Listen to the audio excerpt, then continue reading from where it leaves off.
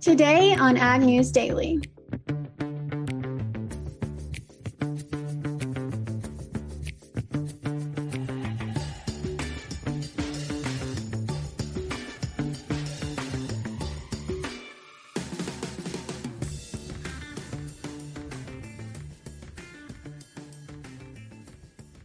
Listeners, this Friday episode is brought to you by Mystic Lubricants. For a full look at their range of top quality products, visit mysticlubes.com. Cassidy Zirkle joined by Tanner Winterhoff this morning. Tanner, how are you? Good. We got a rainy November 4th.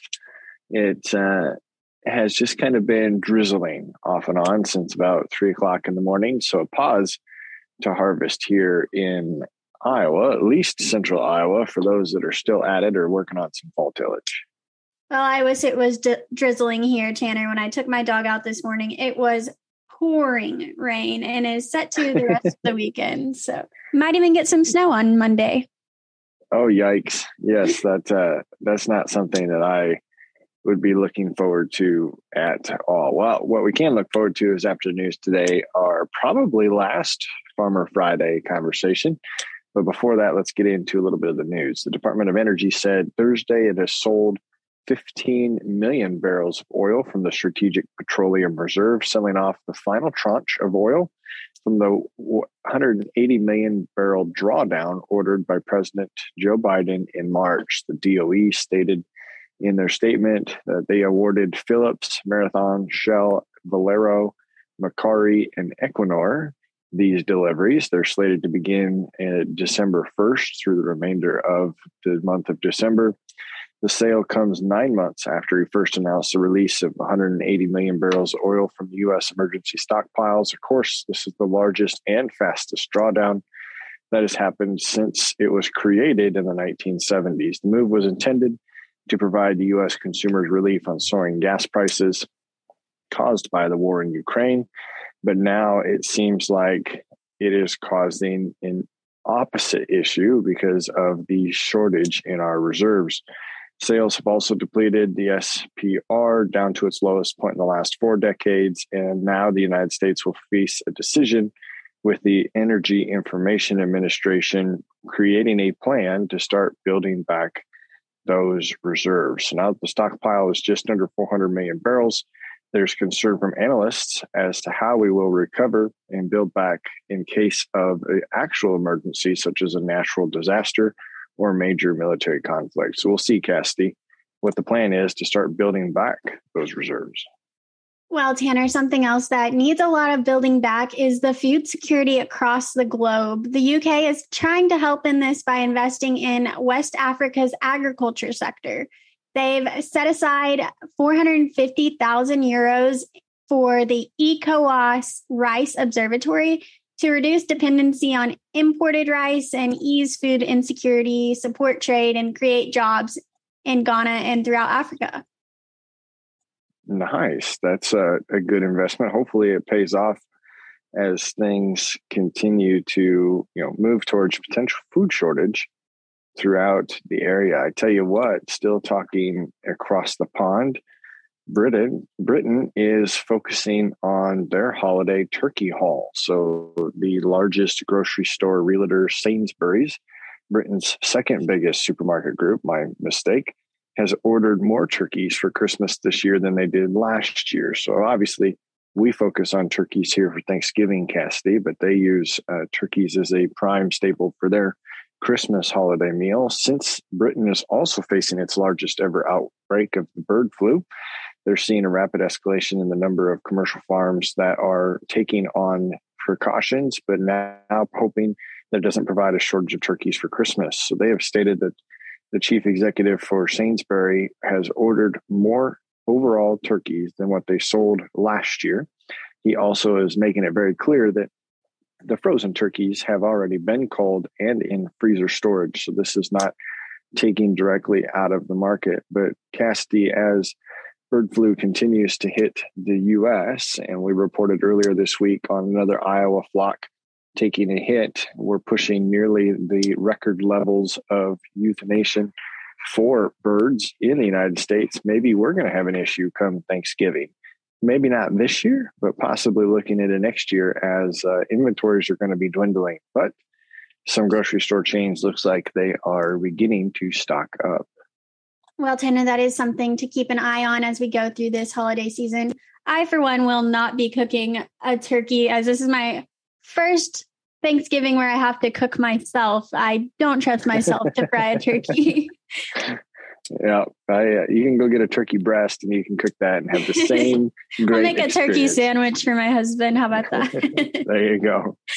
Staying on the track of food insecurity and food shortages, I'm kicking it over to Egypt, who is hosting COP27 starting this weekend, the UN's climate summit. And they're going to focus a lot on climate change and the climate-fueled food crisis, which is fitting for it to be in Egypt, as they're experiencing a lot of food insecurity on their own. And all of Africa, like we mentioned before, is really struggling with this, not only because of Russia, Ukraine, like we've said in past months, reporting on the war, but also COVID-19 caused a major setback. And all of this has increased the worldwide food insecurity numbers to 222 million suffering from food insecurity. Oof, that's a big number. Before I get into my next story, let's pause for a message from our sponsor today. Since 1922, Mystic Lubricants has been providing superior performance and protection for farmers who demand the most out of their equipment. Today, Mystic continues to develop products in real-world conditions that are specially formulated to meet the unique demands of your specialized machines. They provide advanced protection for engine longevity and are the choice of people who make a living working the land. Learn more about Mystic products at mysticlubes.com. That's MYSTIK lubes.com.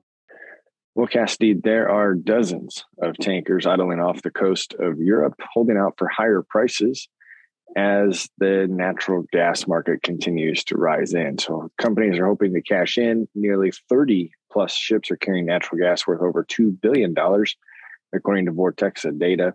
European natural gas prices have fallen since summer, but traders are anticipating that they will begin to rise as temperatures start to fall. So 30 tankers are carrying liquefied natural gas set idle off of Europe's coast as traders are holding out for higher prices. So we talk about fuel shortages and monitoring those markets. But here, back stateside, the EPA is still considering conversations around setting the renewable fuel standard, which requires gas and diesel blended with a minimum volume of renewable fuels. Small refiners can also petition during this process to the EPA to be exempt from fulfilling those RFS obligations. We reported that headlines stated a lot of ag groups were supporting the EPA's decision to decline nearly 60 exemptions, and that is going to continue to be a focus.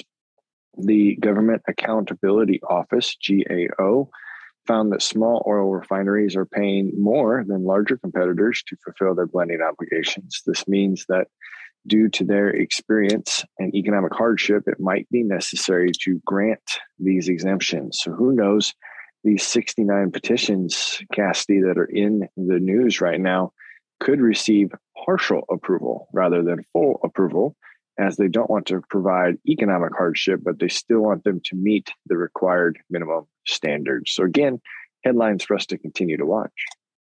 Definitely, Tanner. Thank you for keeping us updated on things that we need to keep our eye on.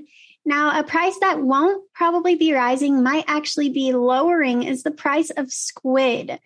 The Okinawa Institute of Science and Technology has announced that they think they've made a breakthrough in commercial squid farming. It has long been said that squid cannot be commercially grown, but this institute says through their research, they've found a new method that is cheap, efficient, and results in high hatching and high survival rates of the squid. Now, lots of animal activists are saying this is not a good idea because squid are carnivorous.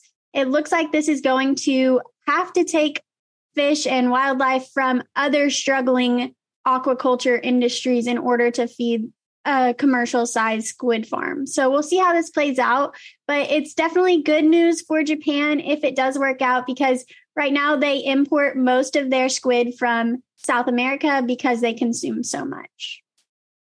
Wow. I had no knowledge of the squid industry before that reporting. So that's just an interesting one to take a look at. One more break here for a message from our sponsor today before we wrap up with news and get into the markets. Since 1922, Mystic Lubricants has been providing superior performance and protection for farmers who demand the most out of their equipment. Today, Mystic continues to develop products in real-world conditions that are specially formulated to meet the unique demands of your specialized machines. They provide advanced protection for engine longevity and are the choice of people who make a living working the land. Learn more about Mystic products at mysticlubes.com. That's MYSTIK lubes.com. Well, Cassidy, last headline that I have is South Korea scrambled more than 80 fighter jets after detecting North Korean warplanes in an amount of nearly 200 during the middle of the day yesterday. So warplanes were looking and searching during a 4-hour period on Friday. The country's military said in further escalated tensions. The South Korean military said it spotted about 180 North Korean military aircraft between 11 a.m. and 3 p.m. after it believed the North Korean army had failed an attempt at testing an intercontinental ballistic missile. So tensions are continuing to be high. The military drills began between U.S. and South Korea last week, and we'll see if the U.S. gets involved in further monitoring now. Wednesday, of course, we reported that there was 23 missiles launched from North Korean coasts. That was the most in a single day. And now this is the most airborne planes over the area since more than 20 years. So more tensions, Cassidy, for us to keep an eye on. Hopefully it doesn't involve the U.S. We obviously know where the support lies there. But did you have any more news before I get into the markets and wrap up our Friday episode edition? Tanner, just a last little headline here from the Pacific Northwest up here. The wolf and grizzly bear situation is getting pretty rough for ranchers around here. Oregon wolves were responsible for the loss of 5 head of cattle and depredations of 5 goats in October. And Washington reported 2 confirmed wolf depredations on livestock in October. And this has led to some killings of wolves being approved in certain packs, but it's still a big struggle for not only Oregon and Washington, but also Montana, California, and Wyoming. So this is something we'll have to keep a lookout on throughout the winter.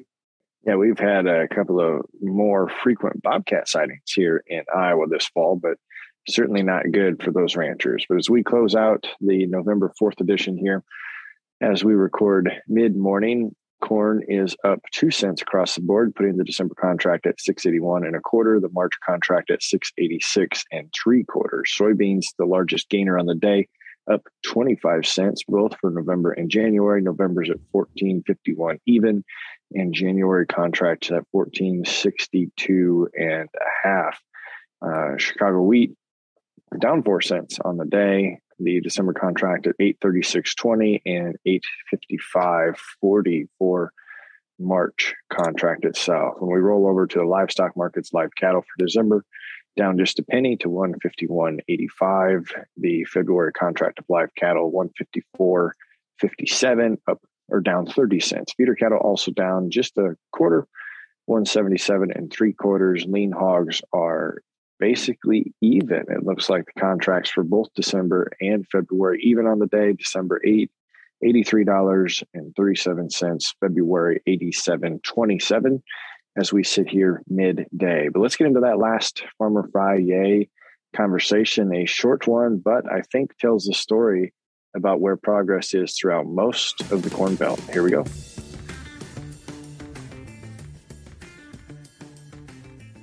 Listeners, super excited to have a guest here with us today, Zoe Kent from Kent Farms. You may know her as Farm with Zoe on TikTok. Zoe, thanks so much for joining us. Yep, thank you for having me. Absolutely. So first of all, can you just give us a little bit of your background, where your farm is and how you got into it? Yes, so we're located in Crawford County, Ohio. I am the 8th generation on our farm. This is my first year being the owner. The past 3 years, I was in a partnership with my dad, but he decided he was ready to hand the reins over this year. Very cool. So I know we talked a little bit before our conversation started here about y'all finishing up Harvest. How did Harvest go? And what were your biggest triumphs and trials through it? Yes. So our biggest triumph for sure was that we were done on November 2nd. We are always thrilled if we have the crops off by Thanksgiving and then tillage done by Christmas. So this is way, way ahead of schedule. Mother Nature just really decided that it was going to shut off dry, and we had 2 rain days. And so that was definitely our biggest triumph. And we only had a few minor breakdowns. So that really helped out as well. Awesome. And where are y'all located exactly? Crawford County, Ohio. It's about an hour north of Columbus. Okay, very cool. So what are y'all's main crops on your farm? So this year we were 2/3 beans, 1/3 corn. Typically we're just split 50-50, but we wanted to get some of our field locations kind of straightened out. So just typically 50-50, but this year 2/3 beans. Awesome. So leading out of harvest into winter, what are some of the things you're doing to prepare for the spring over the winter season? Yes. So we made some temporary fixes on equipment to get us through the end. And so my full-time employee, JD, he is an awesome mechanic. And so he will go through all of our equipment and do all the maintenance. And I'll just help with the cleaning aspect of that and the hauling grain. And then just a little bit more tillage to do this fall, and we'll be set for spring. Very cool. So tell us a little bit about your TikTok account. What led you to join that, and how'd you get so big? Was that kind of a goal of yours, or how did it come about? So I started posting about a year and a half ago, maybe.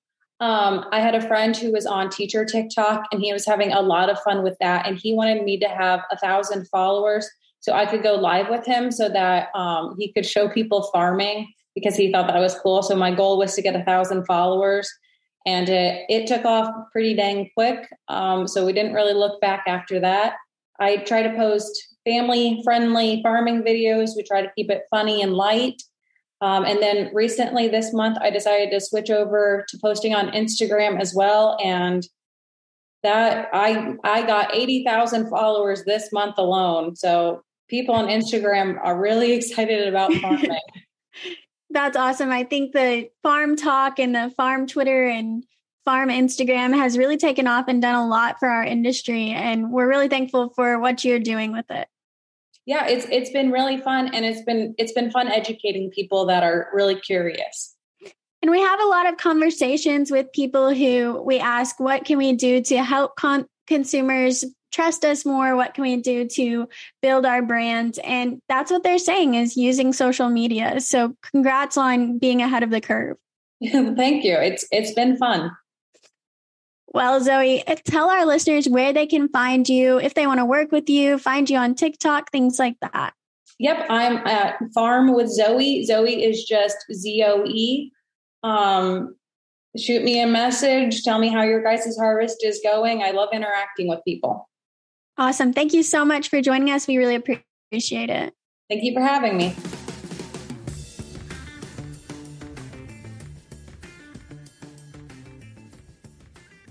Well, Tanner, always excited to have a conversation with a TikTok star, Zoe Kent. Listeners, if you don't follow her along on social media, definitely worth the follow. Very entertaining and great for the farming industry. Absolutely. I'm bummed I missed this conversation. I'm a huge fan of Zoe's. If you want to hear more about her, we do have a Farm for Profit episode where we had a really great time getting to know her and her family's operations. If you want to dive deeper, switch on over, go back a couple of months because it was pre-harvest, and enjoy that conversation. But don't forget to follow us on all social media challenges. But for this week and for today, what do you say? Should we let the listeners go? Let's let them go.